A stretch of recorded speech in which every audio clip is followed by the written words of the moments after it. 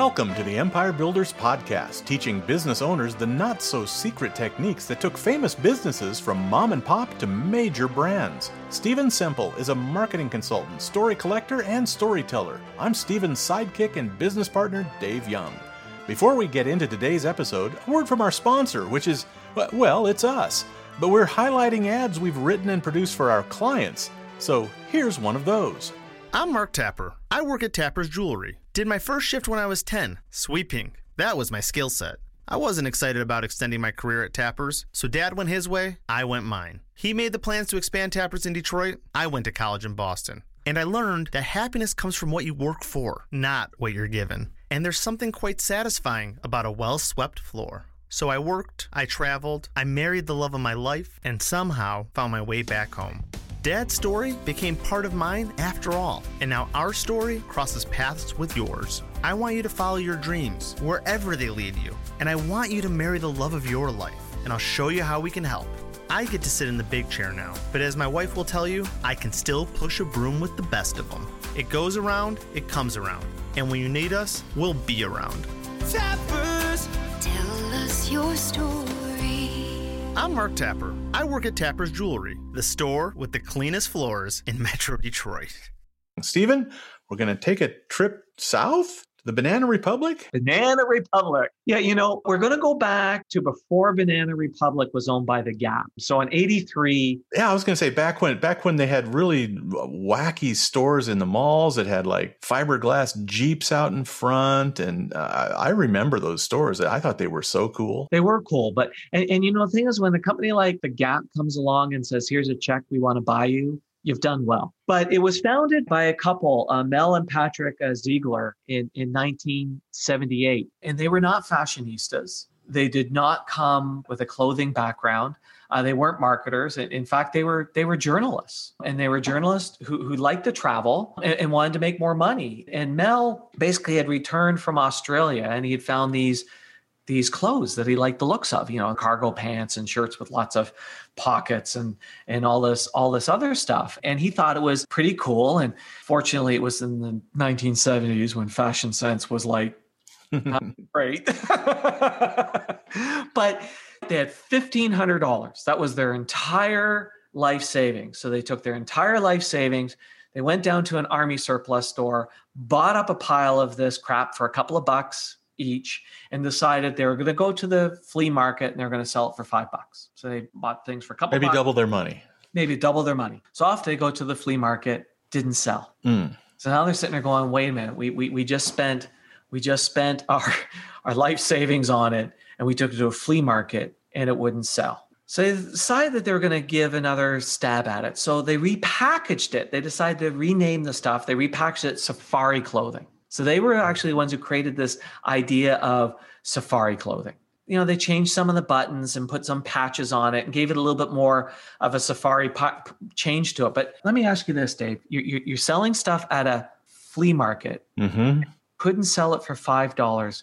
What do you think most people would do with the price? Well, most people would lower the price because they figured nobody wanted it at that price. Right, because also people shopping at a flea market are what? Thrifty. Right, they're bargain hunters. Yeah. They're cheap.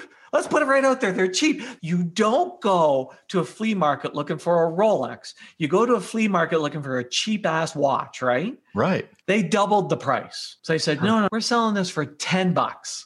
We're going to sell this for $10. Sold out. It's the power of a story, isn't it? Power of the story. But and the story is one word, safari. Safari clothing, $10, sold out. And then lo and behold, they started in 78 and 83. They're now getting the big check from the Gap saying, here you go.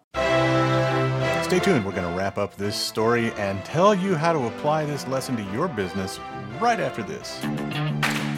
Brought to you by the Least Full of Shit Marketers Association of America. Yes, that's a low bar, but we clear it mightily. We're also the largest pay-per-performance branding group in North America, and that part's for reals. If you're looking for advertising advice geared towards local owner-operated companies, this is your podcast.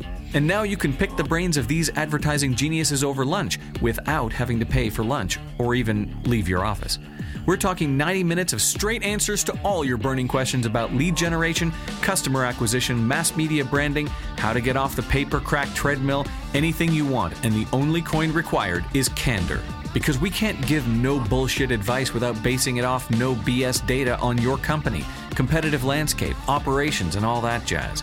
We send you a pre-Zoom questionnaire, you fill it out candidly, and boom, Bob's your uncle, you're in like Flynn, and we'll be frank as fuck in giving you the straight scoop on all the advertising and business growth questions you always wanted to know, but were too afraid to ask. You'll also get our no pitching and no bitching guarantee. No pitching means we won't pitch you or try to sell you in any way. If you want more after 90 minutes, you'll have to ask.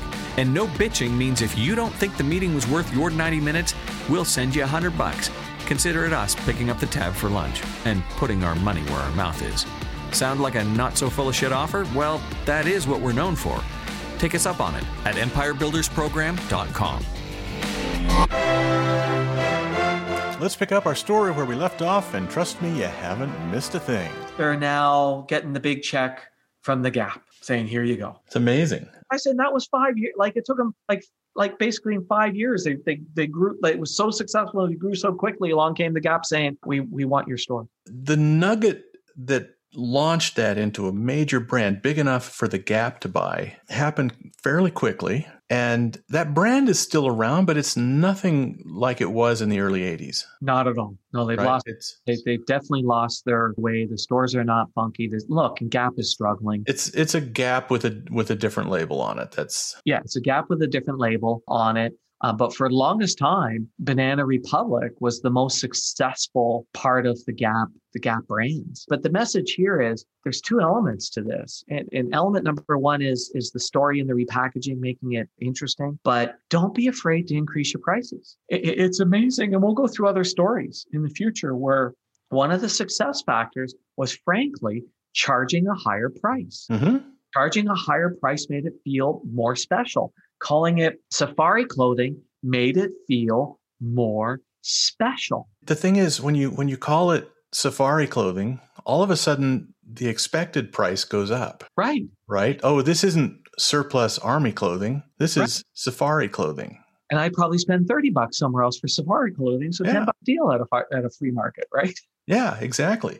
Raising your price it can be a really good business strategy. But you have to wrap some elements into it to justify it and make that perceived price go up, because that's really the trick, right? Just doubling the price, I don't think would have done it. No, it was the combination of the two. But I'm also going to say that I think even if they had just done the repackaging without increasing the price, I don't think it would have done it either. I actually think it was the combination of the two. In a very short period of time, they became very wealthy and suddenly had the money to do what it is that they wanted to do, which was travel the world. Yeah, awesome story. Thanks for listening to the podcast. Please share us, subscribe on your favorite podcast app, and leave us a big, fat, juicy 5-star rating and review at Apple Podcasts. And if you'd like to schedule your own 90-minute empire building session, you can do it at empirebuildingprogram.com.